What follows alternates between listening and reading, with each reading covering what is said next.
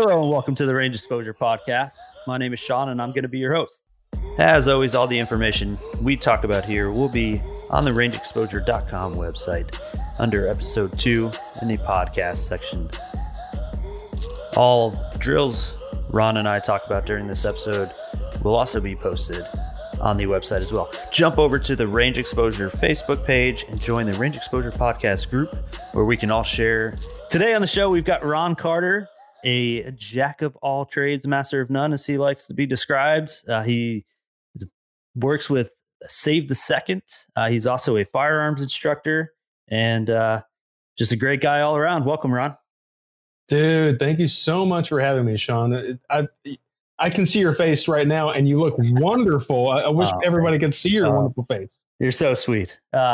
So I'm glad you could be my first guest. Welcome, and thank you so much. So honored, man. Really honored. I mean, I'm digging what you're doing, man. I really am. Great. Thank you. So let's dive into it.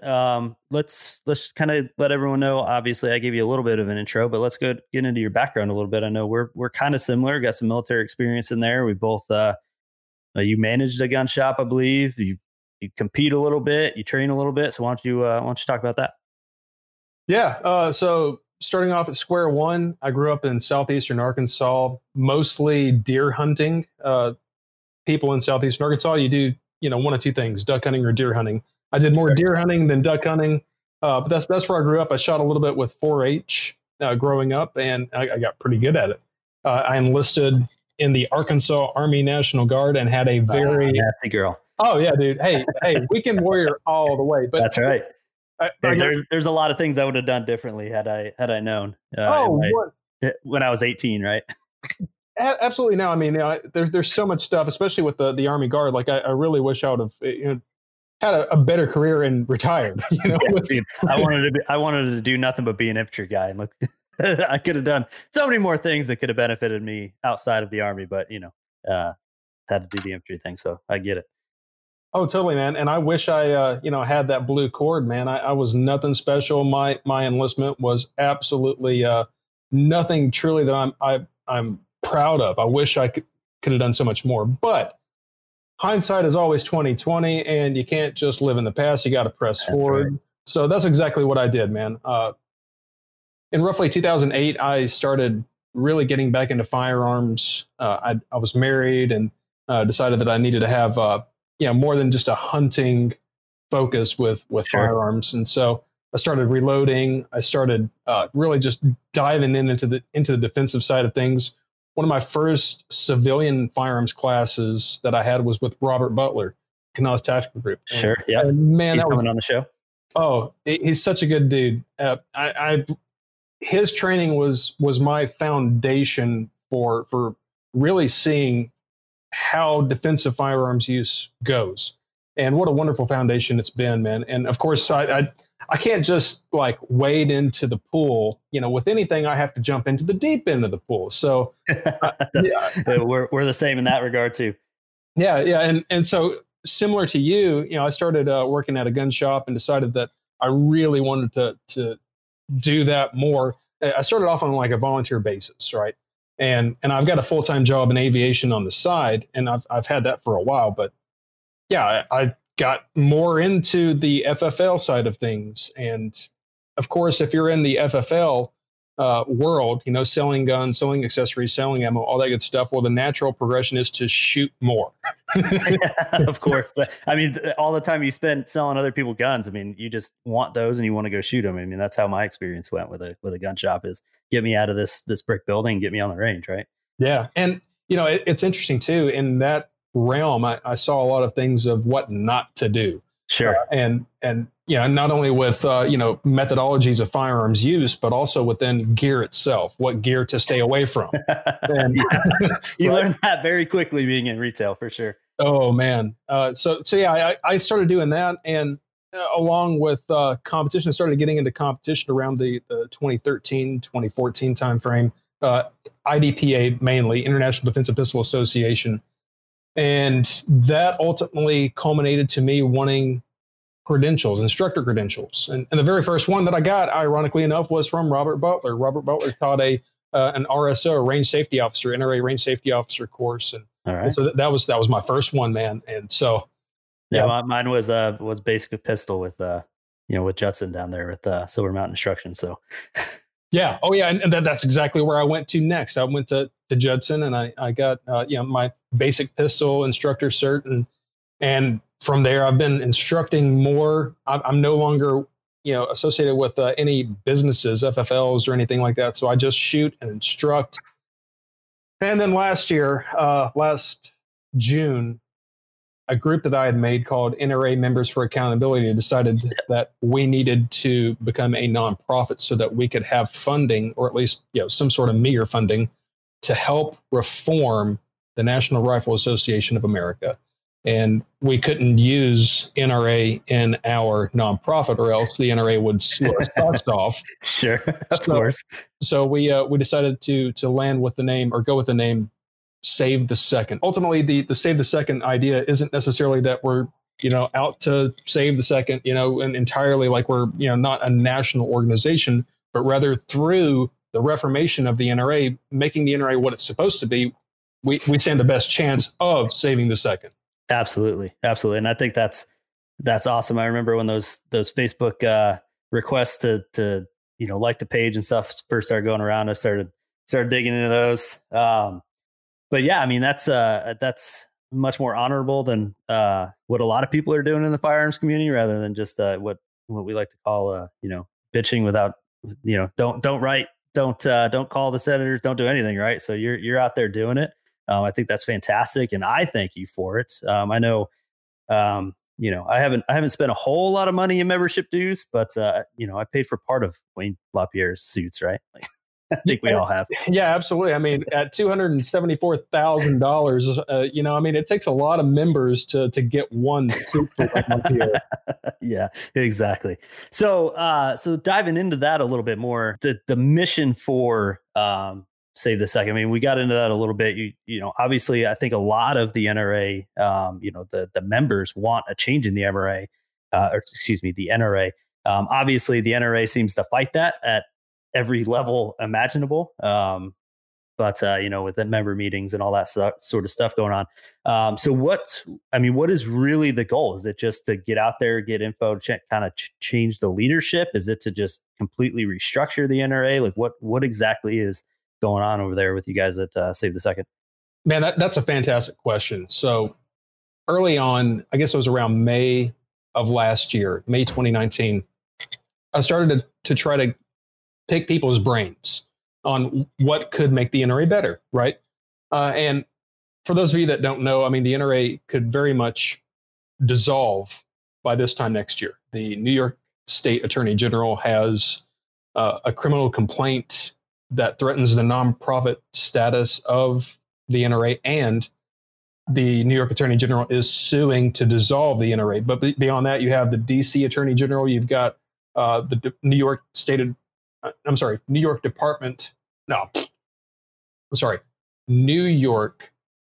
Financial Services Department. I think I'm still getting that wrong, but it's New York. Yeah. We were talking about the Department of Financial Services. Yes, the New York Department of Financial Services. Anyway, I get what you're saying. Yeah. There are people coming after him. There's so many. Exactly. A lot of them from New York. And the reason for that, it took me researching it because I didn't understand what New York's problem was. So they have special jurisdiction over the NRA because they were created as a nonprofit in the state of New York, if I'm understanding that correctly. Which, on the money. If anyone could have saw what would happen to New York in the future, maybe they wouldn't have chosen New York as the state to create that nonprofit. Well, and the NRA was founded in 1871. 1871, it was a different place, right? Right, so, exactly. Now, it's funny you say that because that's been a matter of contention. There are several former directors, apparently, that had raised that issue years ago and then just been silenced. Yeah, I've read those reports as well, yeah. Yeah. Now, there's tons of problems with the NRA, and we're seeing the fruits of that. We're seeing all these state entities, and now the IRS look into Wayne LaPierre, Sure. So state and federal entities. So where there's smoke, there's fire. The fire really started to come to light for us as members at the 2019 NRA annual meeting in Indianapolis. Just before the members meeting, the then president of the NRA, Oliver North, stepped down, but he didn't just step down, he didn't even show up. And he had the first vice president, Richard Childress, read his, I'm abdicating the presidency of the NRA letter. So that was the real cue that something is really wrong, really, really, really wrong. So in May, a month later, I had linked up with Rob Pincus. Pincus, obviously he's a renowned firearms instructor. Yeah, I don't know anyone who doesn't know his name. You're right. Good guy. And Rob had been at the members meeting with me, or with us rather, as members, and we had debated several of the problems on the floor at the members meeting. So I met him there for the first time, and I started picking his brain more later on. And we came up with 5 goals that are just basic, absolutely fundamental goals that the NRA should have in order to make itself better. The very first was to have directors actually show up at the board meetings, because the 76 directors don't have any, or they didn't have any attendance policy. That's the one goal that we were able to change. So now directors have to have, they have to show up to the meetings. That's a good start. Let's get that there. Yeah, that's awesome.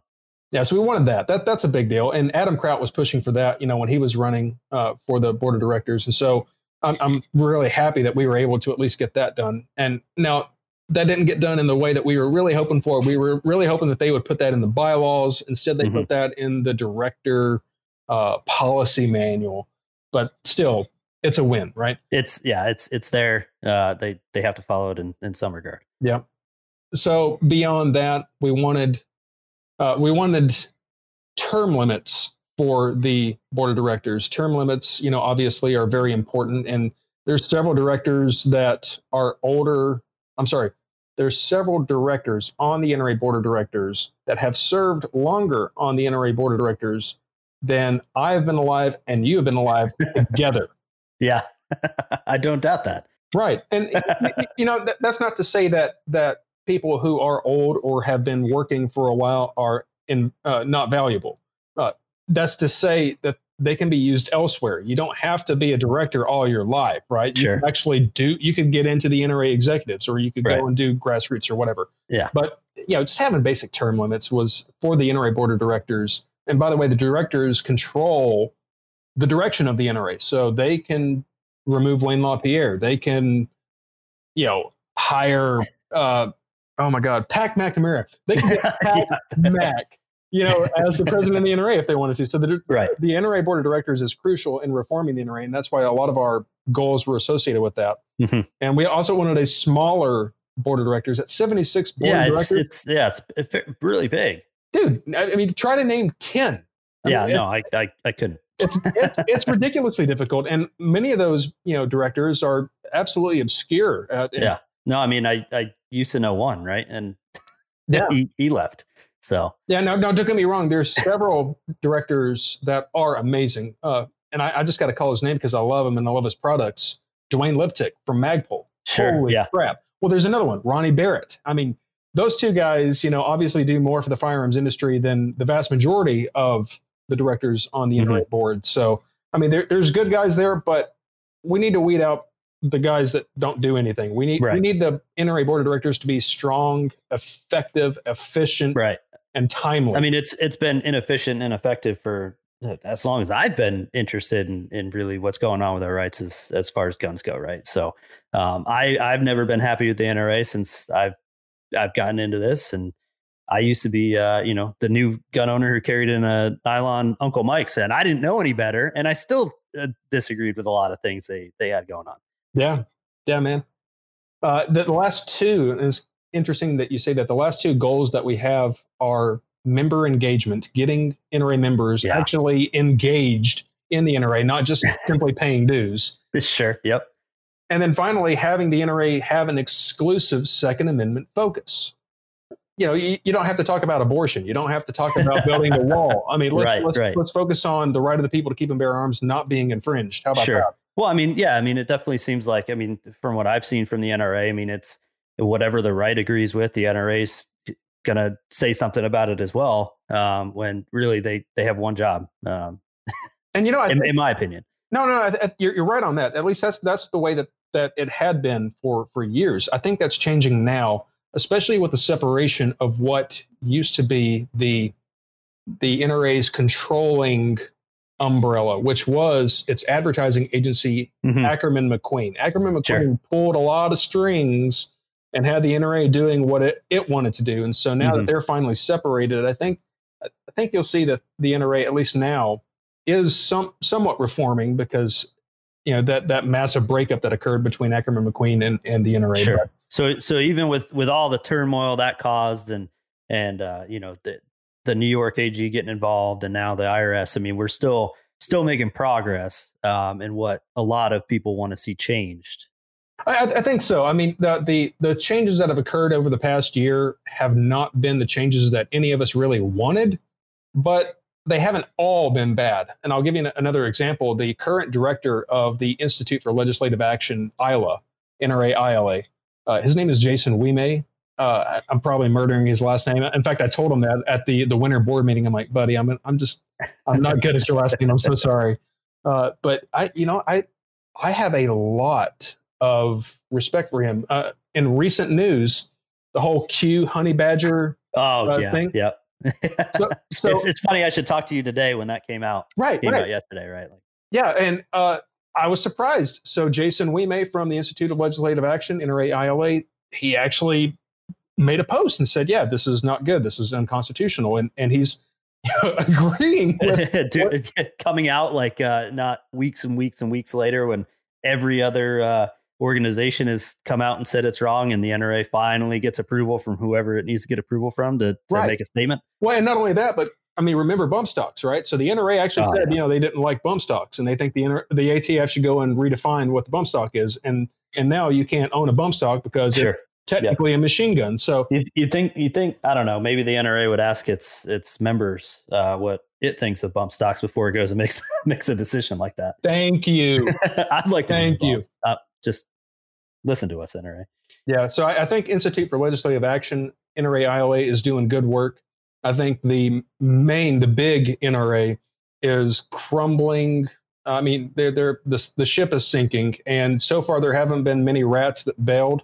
But that's gonna happen, and I guarantee you, there's going to be at least one or two more criminal investigations and indictments into the NRA before this year's over with. Okay, sure. I mean, that's usually how it happens, right? I mean, everyone kind of holds on until it's every man for themselves, and everyone jumps ship at one time and tries to cut a deal, right? I mean, we've seen it with private companies, and I'm sure the NRA will be the same if there's any truth to anything that's going on, which I can't say whether there is or not. I don't know enough, but from a lot of the evidence that's put forth so far and some of the reports that are out, definitely is. Yeah, absolutely. So, man. I mean, we at least know about the suits and the I don't know what to call the woman he was paying an apartment for. Intern. Yeah, the intern. There we go. That's what we called her. Yeah. Okay. So okay. So that's.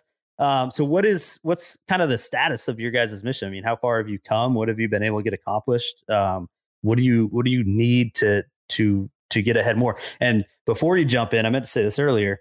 Do you believe that it's hard to get members to do anything because every other day they're getting something from the NRA screaming that they're going to lose their rights if they don't pay them another $20? Yeah, let me answer that right now. Yes.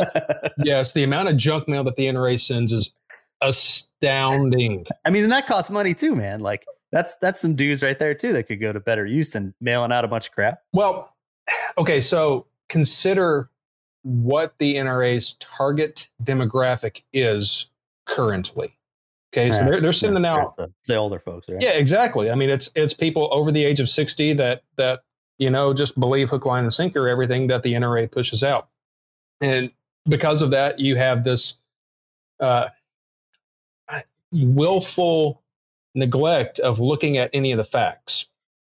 So I've spoken with several members recently who just could not believe that Wayne LaPierre was capable of some of the crimes that he is currently, alleged to have committed. Sure. Which is basically criminal embezzlement of funds and violating all sorts of tax laws and all this good stuff. So, right.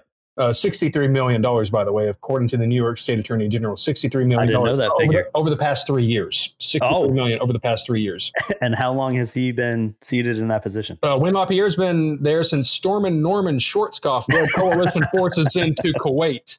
So it's probably a little bit more than the 63 million. Yeah, we're at 29 years and 8 months, I believe. So sure. yeah. And I think, Wayne LaPierre has definitely built an empire, and he has the propaganda behind him to now have followers who do not question. They simply believe that any attack on Wayne LaPierre is an attack on the Second Amendment, and then that has to be some sort of leftist conspiracy or something like that. Sure. Yeah. Yep. Because for us, the left's behind everything. For them, the Russia's behind everything. Right. Right. It plays both ways. Yeah, and there's been, I'm probably guessing around 6 million members that have left the NRA or not renewed. Not, quote. Oh, there's a lot of that. I mean, especially guys our age, younger people who see this turmoil and why back. For those who aren't stuck in that belief that Wayne LaPierre can do no wrong, why give your money to him?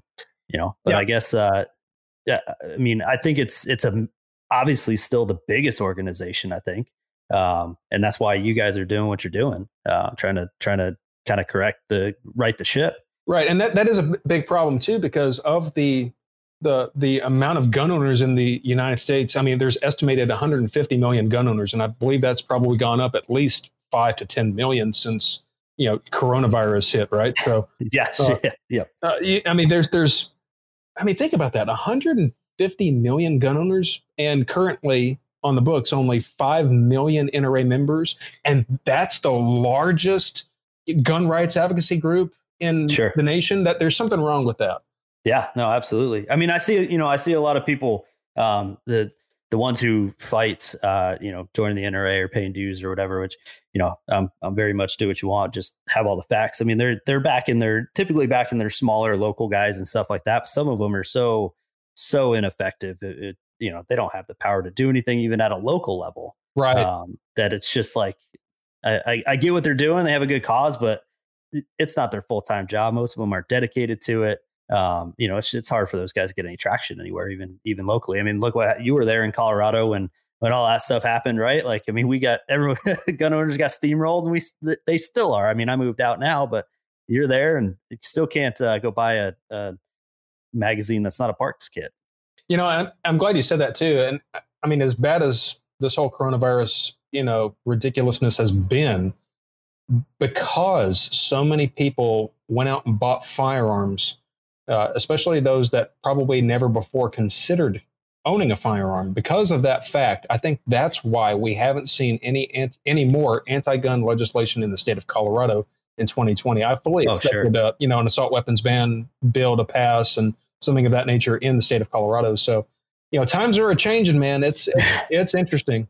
Yeah, it's really interesting that, I don't want to get too political or anything, but it's going to be interesting to play out with how many new gun owners we have, how the elections turn out. Obviously, polls say one thing, but we know every time that polls they're not correct. But to go as hard after guns as, someone like Kamala Harris and Joe Biden have gone, with all these new gun owners who found out that Big Daddy government's not here to save them, just how well that's going to play out for them. Yeah. Oh, buddy. And of course, we're recording this on the eve of the vice president debate. Right. Yeah. I'm really curious. I try to stay out of unfortunately, I have to be in politics a little bit, right. But sure. I try to stay away from it as much as possible and always try to look objectively at both sides. And even though I'm pretty sure that, there's tons of liars in every corner of politics. Oh, yeah. Oh, yeah. I'm curious how the vice president debate goes and how this election goes and what 2021 is going to look like. Yeah, I don't know, man. It's, every election since I could vote has been the biggest election of our lives. So with your mission for what you guys are trying to do, how far have you come? What What have you gotten done? What's the status of your mission? Give us a sit rep. Oh man, it's tough times. We were able to accomplish the director attendance, which was awesome. The problem is that we have so much opposition from the LaPierre loyalist in the board of directors that it's going to be very difficult for us to actually see a lot of our goals passed. Unfortunately, I think a lot of these entities like the New York Attorney General and the IRS are probably going to make more changes than what the members ever could in the NRA. Now, that's not to say that we're not trying. In fact, we have an excellent opportunity, perhaps one of our last shots before the stuff really hits the fan. And that's on October 24th in Tucson, Arizona. Each year, the NRA has to have a meeting of the members per the NRA bylaws. And so far, this year's meeting of the members has been canceled and rescheduled at least twice now, maybe 3 times. But now the date is solid, October 24th in Tucson. And we'll also be electing the 76th director during that time period as well. But the meeting of the members is a chance for members to essentially stand up and be heard. Sure. Now, in years past, in 1977, there was a revolt in the NRA. You should go check that out. There's a lot of history there. I did not know that. In 1977, there was a big revolt in the NRA, and that happened at the meeting of the members in Cincinnati, 1977. At the time, there was a similar old guard and a new guard war going on. The old guard that had control did not want the NRA to be a lobbying entity whatsoever, and they just wanted to focus on shooting and reloading and stuff like that. So kind of your training aspects, getting into the schools like they used to do, and that the firearm safety, what I guess the NRA was originally intended for, right? Right. So the revolt happened, and by the way, the revolt was quasi-led by a guy named Neil Knox. And let me tell you, I've got nothing but respect for the late Mr. Knox. His sons are awesome. They're doing good work right now too, Jeff and Chris Knox. Okay. But I digress. Neil Knox led that revolution, that revolt in Cincinnati. And as a result, they kicked out everybody. They put in a guy named Harlan Carter as the executive vice president of the NRA, and that changed the NRA forever. And there's been quasi-revolts ever since. And essentially, as time goes on, it's like every 10 years or so, there's this new aspect that comes in and tries to take over power, and everybody that has power tries to shut the door behind them so that, they're impervious. And Wayne LaPierre has been able to shut the door behind him hard. Yeah, for quite a few decades now. Exactly. So the meeting of the members, while if the bylaws had stayed the same since 1977, we'd be able to go and wreck shop. On the other hand, we're able to submit resolutions to the board of directors, and if it passes, then we might be able to get Wayne LaPierre out. We might be able to get term limits. We might be able to do several other things that are very good for the NRA. But unfortunately, the cards are stacked. The deck is stacked against us because Wayne LaPierre knows this, and he's going to probably electioneer, which, by the way, we found out from 2 eyewitnesses that they spent probably $5 million making sure that they had the directors elected that they wanted. Interesting. So we know that we're going to Tucson to combat that, and we have to have members who understand what's going on and will submit resolutions and will speak their mind and will silence the morons that tried to toe a party line to the loyalty of Wayne LaPierre. Good. Hopefully we can get that done. I mean, do you expect a lot of people there who are ready to oust him, or? I did when we originally had it scheduled for Nashville. The NRA annual meeting was scheduled for Nashville in April. That got canceled. Right. Yeah. And at that time period, there was several hundred people that I knew that were going to be attending. So, and because of the cancellations and reschedulings, and by the way, the NRA tried really hard to have the biggest scheduling conflict ever for the Second Amendment rights. The 2A rally for your rights started last year, and they had a rally scheduled for October 24th at the Capitol in Washington, D.C. They've been scheduling that for over a year. Mm-hmm. and had a lot of big name Second Amendment supporters that were supposed to go to that. And so the NRA, what they do? Like, oh, they're going to be in D.C. Why don't we do it in Tucson? So they try to make this big scheduling kerfluffle. And thankfully, at least for me, the 2A Rally for Your Rights was canceled because of COVID stuff as well. And they're doing a live broadcast on the 24th, which is going to be cool because when we're at the members meeting and it goes into executive session or something like that, and we have to twiddle our thumbs. You can probably watch the live feed of the 2A rally. Okay, at least you won't be too bored. Yeah, exactly. And the fact that more people will be able to be there is awesome. Still, I'm not sure what our numbers are going to look like. I'm going to pray that we get as many people that want to see the NRA changed as possible. Of course, you have to be an NRA member to attend. So in the words of Joe Biden, COVID has taken 2020 and all the years, the whole year, COVID. Yes. But basically, COVID, you may have had a lot more people there in support of it if this whole COVID thing didn't happen. Yeah, I'm really curious to see who shows up. More curious, the directors that show up.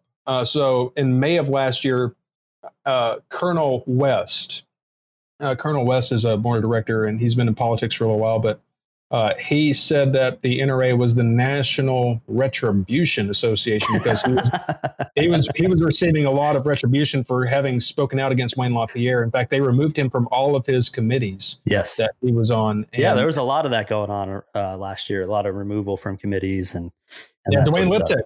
Yeah, Mr. Magpul Actual got removed from all of his committees, and he was on some of the most. He was on the Training and Education Committee, and I mean, of all of the people to have chair that committee, that's the dang guy that I want, and they removed him. Yeah. So yeah, now Dwayne's a great guy. He's been at all of the board meetings that I've been to. So I'm hoping, of course, to see him. I'm hoping to see if he shows up. Oliver North, while he's not the president anymore, he's still a director. So I'm curious if he shows up. Yeah, that's going to be an interesting time. Well, hopefully we, some influential people who have some pull show up there. Yeah, buddy. So, okay.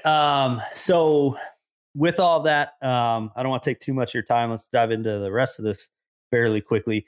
What happens, right? What happens if New York gets their way? I mean, New York, the AG wants to shut them down, right? I mean, just wants 100%. To shut the NRA. Yep. What do you think the possibility of that is that could happen? Or, I mean, if Wayne LaPierre is removed or the NRA is found at fault of, violating nonprofits, I mean, what really happens from there? How does it get restructured? What happens to the NRA? What happens to the members? Oh man, that's a great question. And there's so many hypotheticals. Does the New York stand a chance of truly dissolving? Yes. Currently, the only basis for the legal representation for the NRA, the only basis for which that they're claiming it won't happen is the fact that the New York State Attorney General is anti-gun and has political motivations. So they're not even arguing whether or not the charges are false. They're saying, oh, well, that's just, anti-gun establishment. And wow. Well, they're not going to go and, prosecute Planned Parenthood or something like that. Sure. I mean, they're trying to segue it off to a political debate. Wow. When they're not even looking at the charges. So honestly, I think if I'm betting, I'd say that there's probably a 75% chance or better that the NRA goes away. One or just 3 completely. out of 4. Yeah, completely away. That's incredible. Okay, so what happens? It stays around. I mean, is it restructured? Does it have a lot of it? Does the nonprofit go away? I mean, what really happens? So if the trial goes the way of the NRA and they don't get dissolution of the NRA, the New York State Attorney General can still remove the non-tax exemption or the tax exemption status for the nonprofit. So if that happens, well, then the NRA becomes impotent and they can't do half of the things that they needed to because now they're for profit. Right. And as a for-profit entity, well, you lose a lot of your steam. Yeah. Now there is the curveball thing that that says the board of directors is able to kick out all of the persons who did wrong, and the NRA says, hey, you know what? These guys, made these mistakes, and we're trying to fix things, and basically begging for mercy. And the New York Attorney General could, essentially give them mercy if that's the case, if they're actually trying to do if she's pressured by somebody else to give them a leniency, right? Because now she doesn't seem like she's giving leniency at all from the articles I've recently read. No, it doesn't look so to me either. And by the way, Letitia James, that's the name of the New York State Attorney General. She actually campaigned on the platform of "I will take down the NRA." Yes. So, I mean, there is obviously political motivations there, and I don't think that somebody who said that or campaigned that saying that they were going to take down the NRA is going to be lenient. Mm-hmm. Oh, sure, yeah. Well, I mean, to her. To say something good about her, I guess, to her benefit. At least she's doing what she said she's going to do during her campaign. I wish we had a very high political office, somebody who we voted in not too long ago. Would have been nice if they did that. Yeah, so something about that Hearing Protection Act and federal reciprocity and those sorts of things. But I digress. Well, great. Hearing about, Save the Second. I mean, I try to keep up with it as much as I can. There's so many things going on. And to be honest, I get a lot of my Facebook's, or news from Facebook. And unfortunately, I don't see you guys on there as much as I think I'd like to. Yeah. It's to keeping up with social media, man. It is, but also on our end, like we're at the mercy of what the NRA and the board of directors are doing. Sure. And so more often than not, we're just reporting what's going on versus, being able to motivate the members to show up XYZ place and all that good stuff. So, well, I mean, and 21 is better. And from what I've seen too, I mean, it a lot of this stuff seems fairly short notice. Yeah, it really is. Well, especially with the members meeting in Tucson now. I mean, we had less than a month and a half notice, for it. So, right. Yeah. Yeah, everyone change all your schedules, get your flights and get out to Tucson with all of the airlines being hampered and can't fill up the planes anymore and all that good stuff. I mean, that because you're in aviation. Yeah, absolutely. But I will say that I was able to book a screaming deal on a hotel. Oh, yeah, really? So. Yeah. Nice. Yeah. All right. Yeah. All right. Well, that's awesome for the Save the Second stuff. Do you have anything else in relation to that? I could probably talk your ear off on that all day long, man. I wouldn't mind. Well, I would because I like shooting. Okay, and I want to talk about shooting. Dang it. Great. All right, so let's get to the nitty gritty. Then, I mean, coming from someone who is out there trying to save the Second Amendment all by himself, volunteering out there. I'm not all by myself, by the way. I know. Yeah. I know you got help. But let's get into some of these training questions I have for you. So let's just start pretty generic. What does a typical day out on the range for Ron Carter look like? Now, I will say, obviously, we're friends on Facebook. I've known you a little bit now. I think we're both pretty big fans of dot torture. Yes. So, I spent the vast majority of the spring and early summer just basically shooting dot torture. I know, you got me back to shooting it again. Oh man. There were several drills that I started out this year wanting to really get good at, and dot torture became one of them, especially because in April, I decided to transition from irons to a dot on my handgun. So now I'm dot is life and all of that. So, is that on the didn't I sell you a Gen 5? Yeah, you did. Is that on your Gen 5 or do you still have that old Gen 3 with the cracked frame? Well, it's a Gen 4 with a cracked frame. Oh, I thought it was the Gen 3. No, it was a Gen 4. I don't have that issue in mine yet. Yeah, and it's still running, and it's running pretty good. Nice. But yeah, I transitioned to the RMR, and of course, with rifles, I'm very used to dots on rifles, and so it's not that crazy of a transition. On the other hand, the dot has a lot less forgiving on your presentation. If you don't get that presentation just right, then you're going to be fishing for the dot, trying to find the dot. If you're off with your sights, right, it's almost natural to bring them back and kind of adjust. But when you lose that dot, it's like you don't know if you're pointed left, up, right, down. Yep, absolutely. So yeah, I started off in this year, just shooting a lot of dot torture. Man, I must have shot that dot torture at least 100 times, and I got really good at it. I got so good to the point where, or at least in my perspective, I got good to the point. I'm not the best shooter on earth, but I was able to ace it at 5 yards out. And so, yeah, 5 yards out, acing it, especially on the offhand shooting, left hand only. Yeah, absolutely. Holy smokes, man. There were so many times that I would be so close to getting a perfect score and one goes out. And then I'm like, oh my God, that's why they call it torture. You feel really good. That's usually where it starts to fall apart for me. I'll feel really good. Obviously with your first initial, just, your normal two-handed, no draw, none of that. And then you kind of progress and you get to that left hand. And it's just confidence shaking when you literally see your hand shaking, especially with that dot, because you can really notice how much that thing shakes, and you've got this tiny little circle, and it's disheartening for sure. It gets to you. Oh yeah, yeah. And so on that vein, I was comfortable at acing the dot torture at 5 yards out. I say comfortable, like I could do it, not all the time, but I could do it. And repeatedly on occasion, but I decided that I would then raise the bar, and I started shooting the NRA B8 target. Okay, you're doing the 25 yards. That's right, 25 yards away.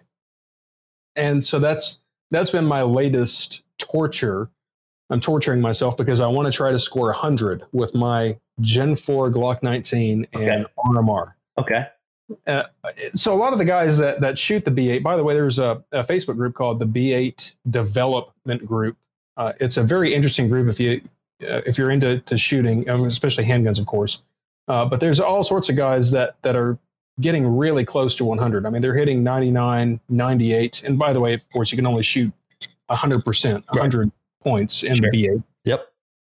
My best so far has been 96, and I can't get above 96. And so that's the torture for me. So now I'm, the typical day at the range is I go and I'll shoot, a B8 cold, and then I'll do some other, work, whether it's a dot torture or if it's some sort of, transition, target, some of the stuff that Edgar Mills, from Osprey Shooting Solutions. Yeah, great guy.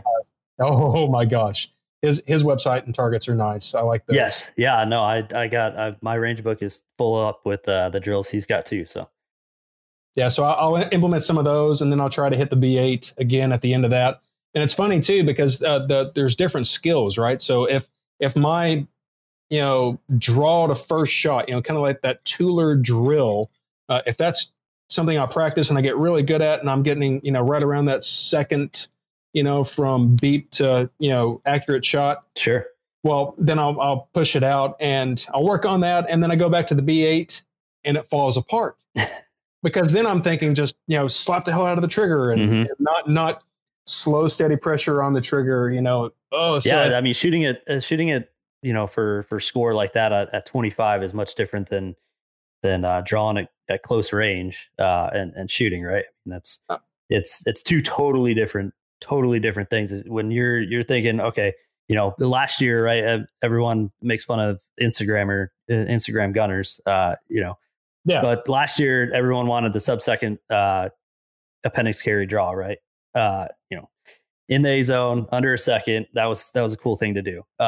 Now, or if you're one of the certain Instagrammers, it's just ring steel to make it sound like you hit it. Now everyone wants to do this B8, the 25 yards. I mean, I think it's great that there's, a mass of people who go out and do these different things. But, if you were to, maybe the guy who's doing that 1 second last year probably picked up that B8, just sucked. Yeah. Oh, yeah. Right. And the other side of the coin is too integrity. So I get a little curious if guys are actually telling the truth a lot of times. And, sure. Did you really shoot 100% on your cold range? You know how hard it is, right? Like, yeah, exactly. Yeah, just stepping on the range, just coming right out of it and shooting 100. I mean, come on. Yeah. So 9 times out of 10, I have a lot more respect for the guys that will post a target that sucks. And they're like, oh, guys, I've got a lot of work to do. And I'm like, yes, thank God, someone with integrity, man. That's awesome. Own it. Own every miss. Yeah. Own it. Yeah. Yep. No, yeah, I completely agree. I mean, hell, if you saw my last B8 target, or not B8, dot torture target I did before, it really hurt my feelings. It was really, really bad. But you're only affecting yourself. You know what I mean? You're only lying to yourself. You're not improving. I can sit here and draw all day without putting a timer on and feel like I'm fast, right? But I'm not being honest with myself. I put the timer on and I suck.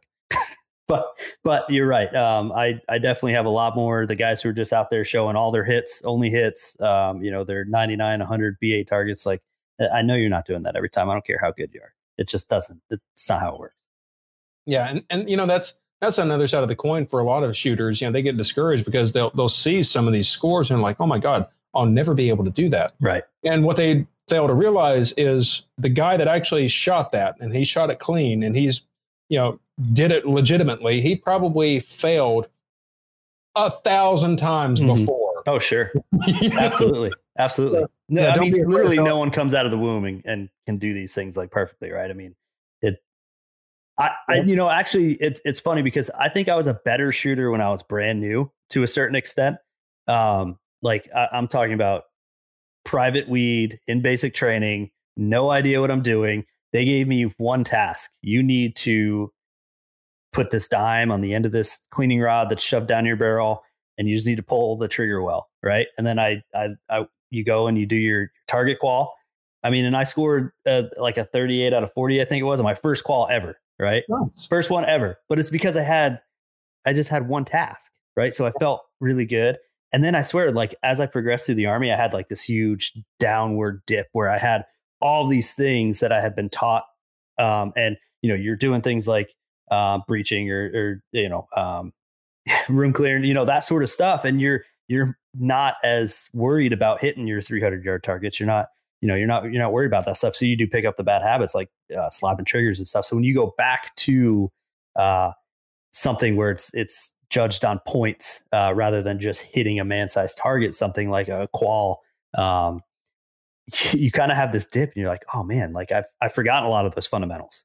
So not necessarily that I actually was a better shooter when I was brand new, but it almost feels that way. You hit a point where you're like, man, I've got so much stuff going on. And you just kind of forget some of those fundamentals to do, like with that B8, that's that slow, not slapping the trigger, getting your good resets, making sure your sight picture is just perfect right at 25. I mean, you need to be dead on. Yeah. Oh yeah. And you're right. We do develop so many bad habits.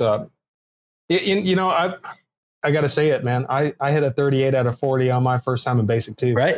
But you're given one task. Like, it's almost too easy. But then I get to my unit and they're like throwing you in all this stuff. And the next time I went, I was like, wow, I got a 29. Right. Like, what happened? Well, and then that was also back when the Army, no one knew how to zero ACOGs or even 68s properly. Like, everyone was like, yeah, you just pair it with your irons. It's got to sit on top of it. And, you zero your ACOG at 25, whatever, but it is what it is. But there is that point where, like, you, as a new shooter, you're like, okay, I got these fundamentals. You're really good at it. And I think it's good to go back to things like the B8 that really test you on those fundamentals out to distance. Right. I mean, that's going to show it.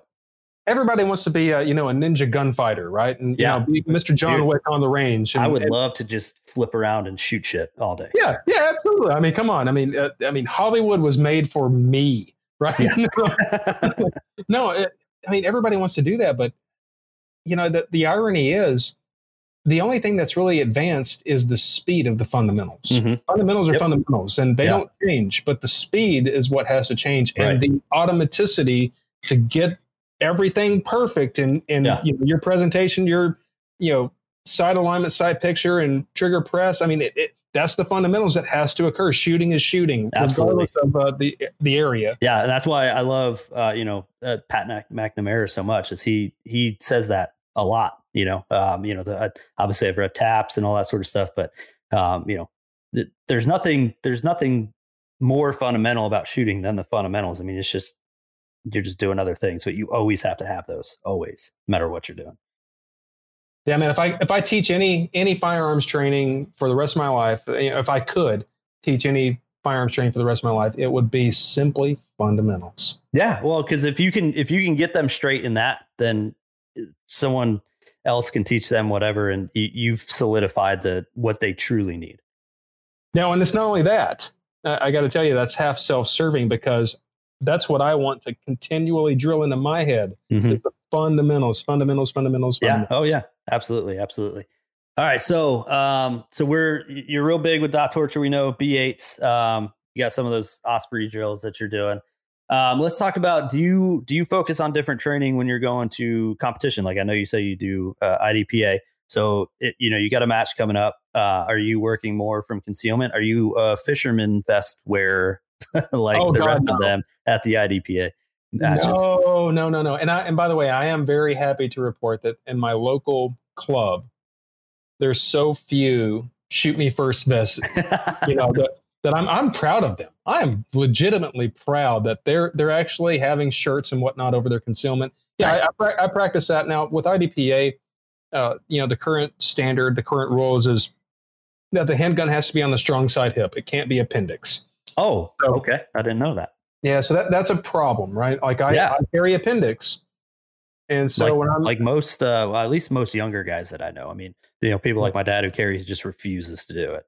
Sure. And hey, don't get me wrong. I'm not saying that strong side hip is bad. In fact, occasionally I'll carry it, especially if I'm, doing something, specific. But anyway, if you need mobility, it's much better. Right. Exactly. If I've got a freaking plate carrier or a battle belt going on, okay. Yeah. Strong side hip is great. So, with IDPA, I've got to practice that, but also I have to practice very uncomfortable shooting positions, because that's really what IDPA puts you into, is having to shoot around a barrier in a very awkward angle and stance and whatnot, and it's not comfortable and nobody likes it. But if you're good, you're going to practice that sort of thing so that when you get on, your course of fire, you're going to perform very well. So, those awkward shooting positions, and usually I do that dry fire practice at home. Sure. I've got some IDPA targets, and I'll set up, kind of a faux barrier in my man cave, and I'll try to, make weird angles. And are you like me, where you tape targets to your drywall? Oh, absolutely. And I'll take it a step further, because like I want to try to get that distance. Mm-hmm. Obviously my basement, I can't go 50 yards. Right. So I'll print off really tiny IDPA targets. I do this. Yeah, I have like if it's a small room, instead of using a full size IPSC target or something like that, I'll use a third or whatever. Yeah, I do the same thing. I'll put a Post-it note on the wall. I mean, you can use simple as Post-it note to practice presentation or something like that. Yeah, and I'll mix that in with the Mantis X. Yeah, that's something I really want to invest in, with the dry fire mag with the Mantis X is something I've been looking at. I just haven't. All right, so I have both, and I've got to tell you, the dry fire mag, as it clicks, sometimes it doesn't click hard enough for the Mantis X to register. So take it with a grain of salt. You won't always get the correct feedback. You'll click it and nothing. Maybe I'll wait for the second generation. Well, it's funny you say that, because you try this generation, because I'm still going off the first gen Mantis X. Okay. Because I think dry fire, I'm not sure how I was looking at, but I'm not sure if the dry fire mag has it like the Mantis X, if it's, because they sell it as like a pair now from dry fire mag. I don't know if it's different than what you got or what. It probably is. But yeah, Mantis X, man, it's awesome. The dry fire mag is awesome. And that's usually how I'll train in dry fire practice going forward for the competitions. Yeah, nice. I really want to invest in one of those, but to be honest with you, I should have pulled the trigger on a dry fire mag quite a few years ago, because I don't know if a lot of people know this, but they were much cheaper a few years ago. They were. In fact, they were cheaper at the NRA annual meeting last year. You could buy 2 for $100, and now it's like 1 for $100. So right, exactly. Yeah, I mean, I think I remember it was like $45-$50 or something for one of them a few years back when I was looking. I should have done it, and I didn't. And now I dry fire practice more than, especially with COVID going on, right? Like I've realized dry fire cannot be replaced. Yeah, when your 9mm is 50 cents a round, good God. Yeah, absolutely. So with that any other just drills that you, even just fun drills that you love to go out and shoot, make you feel good? Like me, I love doing, I talked about it my first episode. I love running a simple box drill, which some people call a box drill something else where you're walking in a box, but I'm talking about two different targets with, you know which one I'm talking about. Yeah. And then I love, I don't know why, but I just love the El Presidente. Maybe it's because I look really goofy when I turn around and I draw. Like I just look like a moron, but I love the El Presidente, and it's old, but I think it's still a good measure. And I love running it. Yeah. El Pres, man. I'm right there with you. I love shooting that one. I'll shoot that occasionally. Of course, I have to do that at the outdoor range versus the indoor range. But the other one that I like to do, if you're able to do it at an outdoor range with a buddy, and this is probably my favorite one, a little competition. All right, yeah. Okay, so this is just silly goofing around, try to induce stress. But if you'll field strip your handgun and put it on a table, and have your battle buddy do the same thing, the idea is that on a timer, you're going to race your buddy to a point, and then back to the table so you get your heart rate up, and then you'll reassemble your handgun and take one shot at a B8 or something at 25 yards or better. Okay, so the idea is you have that induced stress. You're sucking wind because you don't want the dude on your left to beat you at a foot race. And then after you've like reassembled your gun and you finally press out, you really just want to yank that trigger. You don't want to take. Yeah. Oh yeah. Yeah. So I mean that's a fun one for discipline. That's I have not done. What do you call that? You know, that was need to name it. Yeah. I can't remember who actually taught me that drill. It was because right now I'm just going to call it the Ronnie, and I'm gonna put it on the I'm gonna do up my little diagram. I'm gonna put it up there. I'm gonna call it the Ronnie, and I'm gonna put your name by Ron Carter. And then now when I go to the range, I'm gonna do nothing but run the Ronnie. Well, you have to make sure to run it against an opponent that's slower than you are. Right? Yeah. I did that with my good friend Cole, and this is probably back in March or April, and it was so funny because he had just smoked a cigarette. so he was sucking wind the entire way, and of course I get back and I beat him in the foot race, and I get my gun assembled and all, and I press out knives. I didn't have good trigger management. I yanked the shot, and then he comes hobbling back up to the table like, well, I guess you beat me. And I'm like, actually, I didn't. and so he looked at me, and then he reassembled really fast, and then he and of course it took like 2 minutes, but he nailed the shot. And yeah, that's I know.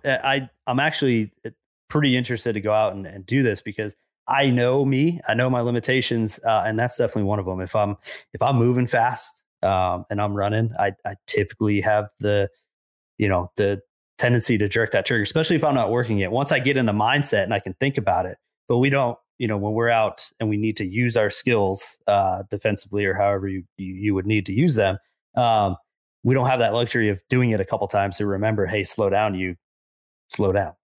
Yeah. So that's definitely a good one to work. I like that a lot.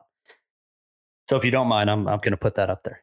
Do it, man. I think I first ran that with a buddy of mine named Ben Simpson. So yeah. If anything, I guess credit should go to him. I'm not sure where he got it or I got it. In fact, I think I modified it to strip the handgun. It's okay. I mean, drills get tossed around so much, but at least for my side, I'll put you guys on there, but I do want to get the info out to the people. Heck yeah, man. To the people. And if you got an issue with it, just write in or something. I don't know. Zero issue, man. Actually, I'd really be curious to see other people run it and see. Yeah, no, I kind of want to see people post each other running it, competing against each other. All right. So, I did not expect it to take this long. I apologize, or I thank you for sticking with me. Thank you. You're my first guest, so and we've known each other. We have good dynamic, I think. So we're just going. Oh, but okay. So something you do not go to the range without. Something I do not go to the range without. Yeah. So you're like, okay, I could bring 4 guns, but okay, I do not go without this thing. Is it a target? Is it your shot timer? Like what's the most important thing to you when you go, besides obviously your gun and ammo? I mean, we all know we need that. Yeah, honestly, timer. I mean, typically I would say ammo because I always bring more ammo than what is going to be required because I want to shoot as much as I possibly can. Right. I want to tire myself out before I run out of ammo. Yeah, exactly. So, but no, timer, I think. Timer, I used to be somewhat against it. And I still I was too. I still am to a degree. I mean, if you're focusing on like the B8, I mean, don't run it on the timer. Right. No.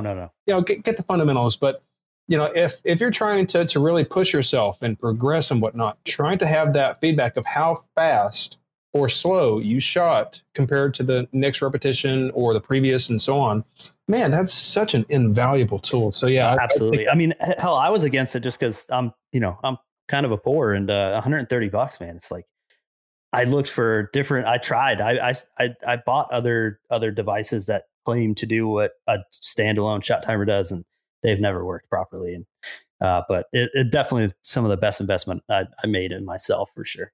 Oh, and by the way, a quick tip for you. I beat my shot timer all to heck. And I'd written my name and number on it. So if I lost it, it'd get back to me. Sure. And that rubbed off like 5 times. So finally I stippled. Oh, nice. I still have my iron from when I would stipple guns. So yeah, that's not a bad idea. Do you use the Pack 3 or do you use the Pro 2, Pocket Pro 2? Yeah, the Pocket Pro. Okay. Yeah. Yeah, it doesn't matter. I mean, they're both really good, but I always find it interesting because I like the Pack 3. Some people, like I didn't expect that, to be honest with you. Like when I first held a Pack 3, like I was like, man, this thing is so big. Like the other one is a little bit smaller. It's kind of nice. All right, man. Well, I think that's about it. I really appreciate you coming on the show. Everyone, thank Ron right now. Everyone. Yes. Hey, thanks, Sean, man. Sean, dude, thank you for doing this. So range exposure, it's awesome. I'm loving this, man. Thanks, buddy. I hope, I just wanted to be a good resource, people. Get it. Like I said, when I started this, I learned from guys like you and Nick, and sitting around the shop and talking to other people. And that's what I hope to pass on. But so with Save the Second, where can people find some information on you? Is it a .org? Yeah. Save the 2a.org. That's save the number 2a.org. On Facebook, we're always on Facebook. So Save the Second on Facebook. Too easy. We got a YouTube channel. We'll do a few podcasts, kind of similar to this, but we do it live. And of course, we encourage people to comment on our live streams and whatnot. So yeah, you can hit us up there. You can hit me on Facebook. Anywhere, all the time. Great. Awesome, man. Really appreciate you coming on the show. I'll link to that. And if you guys definitely check them out, they're doing good things, trying to save our NRA if it is saving. So one last question to do with that. Yeah. Besides the NRA, I mean, who else is out there fighting for us? Is it FPC? What happens if the NRA goes down? Who should we really back? Honestly, I love just about every other federal gun rights group. FPC, I'm a member of Federal Firearms Policy Coalition, Second Amendment Foundation. They're knocking it out of the park for real. I would really encourage people to try to get involved in their state gun rights group. Because a lot of the battles are at the state level. I mean, granted, we have looming battles at the federal level, but if you can knock it off at your state level, you're better off. So try to find your local, state groups and get with them. But yeah, FPC, Second Amendment Foundation, Gun Owners of America, they're all doing great stuff. Awesome. All right, man. Well, that's about the show. Again, I appreciate you coming on, and we will. I guess I'll talk to you guys next time. Ron won't be, but I will be. Well, I'll listen to you next time. Great. Thanks.